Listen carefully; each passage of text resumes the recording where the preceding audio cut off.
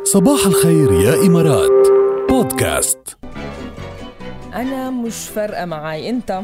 انا فرقه معي كتير. جد؟ إيه؟ ليه؟ ما بعرف، بس هيك مشان نكون عكسك. لا مش أنا عارفين عن شو عم تحكي، فانه اذا انت مش فارقه انا فارقه. أنا أساساً يعني الأمور بالحياة ما بعطيها أكتر من حجمها، يعني كل حدا قد ما بيستاهل بعامله، كل شغلة قد ما بتستاهل بتعاطى معها. بعتقد عني بهذا الموضوع بدي اكثر وحده فيها تحكي. إيه انه اذا بتفرق معي ولا بتفرقش معي يعني. فلازم هيك كلنا نكون يعني ما نعظم الأمور أكتر من حجمها أو أكتر ما بتستاهل، عرفت؟ انا ما بعطي يا جماعه يعني اذا بدكم قيمه لشغله او بعت الهم شغله كتير كتير كتير وهي بعدها مش صايره ومش مأكد انه حتصير، بس تصير اللي انت يجي عمله يعني اللي بس تصير نبقى بنشوف نعتلم نشوف شو بدنا نعمل. كل شيء بوقته حلو، كل شيء بوقته حلو، وكل شيء له وقته. لانه انك تقعد تعتلهم شوف هذا شيء حيعطيك يعني حيؤدي لمزيد من التوتر، صح. مش مزيد من الفعالية بحل المشكلة. وتفكير الزايد كمان بالشغل جاد يعني بيعطيه أكتر من حجمها، بيعملنا ستريس، بيعملنا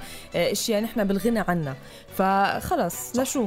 صح، برافو عليك يا رجال. طيب بشرفك هلا خلال فترة الحجر اللي قطعت عملتي هيك تعزيلي للمطبخ تبعك ولا لا؟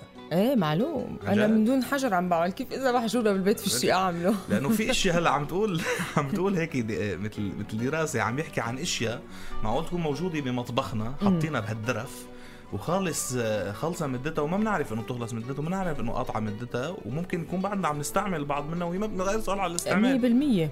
وخصوصا اذا كنت مثلا مفرغ هالمحتوى بعلبه او بشيء وما عندك التاريخ تبعها، فكيف بدك تعرف يعني؟ هيدي الاشياء مثل التوابل الاعشاب مثلا 100%. كيف ما هي يعني هيدي التوابل واعشاب مش لازم تضل فترات كتير طويله لانه بتصير غير صالحه للاستخدام بدون ما تحسوا يعني. ومرات بنعوز نوع بيكون مثلا صارنا شي 10 سنين مش مستعملينه وبنلاقيه موجود بتلاقيه لانه ما يعني استعمالها مش كتير فريكوينت يعني او في منها كميه يعني بتحط انت كل مره كميه صغيره مثل البهارات مثلا وما بنحس انه قطعت مدتها بقى، لا انتبهوا لها هيك.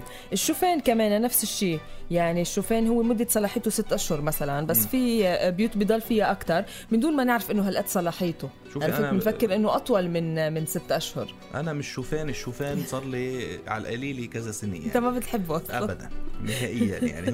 هو والزنجبيل عندي مشكله يعني. عندك مشكله معه.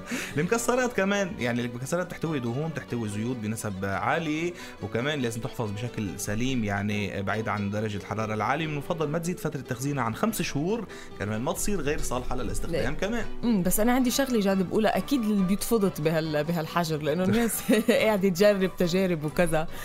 كمان في صودا الخبز كمان عام ماكسيموم يعني بضل سنة بالبيت، فعاليتها كمان بتخلص بعد سنة، بس هيدي بنلاقيها انه طولت كتير اكتر من. طب زيت الزيتون مثلا هيدا خطر عبالة. زيت الزيتون كمان في شيء يعني بنحط زيت زيتون ما بنعرف قديش ممكن نستخدمه 2 أو 3 وهو له صلاحية معينة. هو 24 شهر 2 مثل ما انت قلتي مش اكتر من 2 يعني مش مفروض ماكسيموم 2 يعني. كمان الطحين او الدقيق كمان 6 أشهر. مرات بنحط طحين بالبيت ما بنستعمله، بتروح بعد 6 أشهر بنيجي تنستعمله ومرات بتطلع العجنة مش مزبوطة، فبيرجع للطحين بيرجع للدقيق انه خلص وقته، خلصت صلاحيته. هون يا جماعة انتبهوا، يلا شوفوا اليوم خططوا اليوم انه انا بدي اعزل مدام قولي لحالك اليوم بدي اعزل المطبخ، بدي اشوف شو في اشياء خلص بدنا نتخلص منها يعني. او شغله صار لعندك زمان مثلا خلص تخلصي منها لو ما عندك الصلاحيه تبعها، ما عندك التاريخ على الورقه او على العلبه، وبتتسلوا هيك ما مش بس المدامات كمان يعني الرجال ليش لا بتتسلوا محجورين شو يعني. الحمزان بيغني معي ضعف نظر. أنا معي ضعف سمع.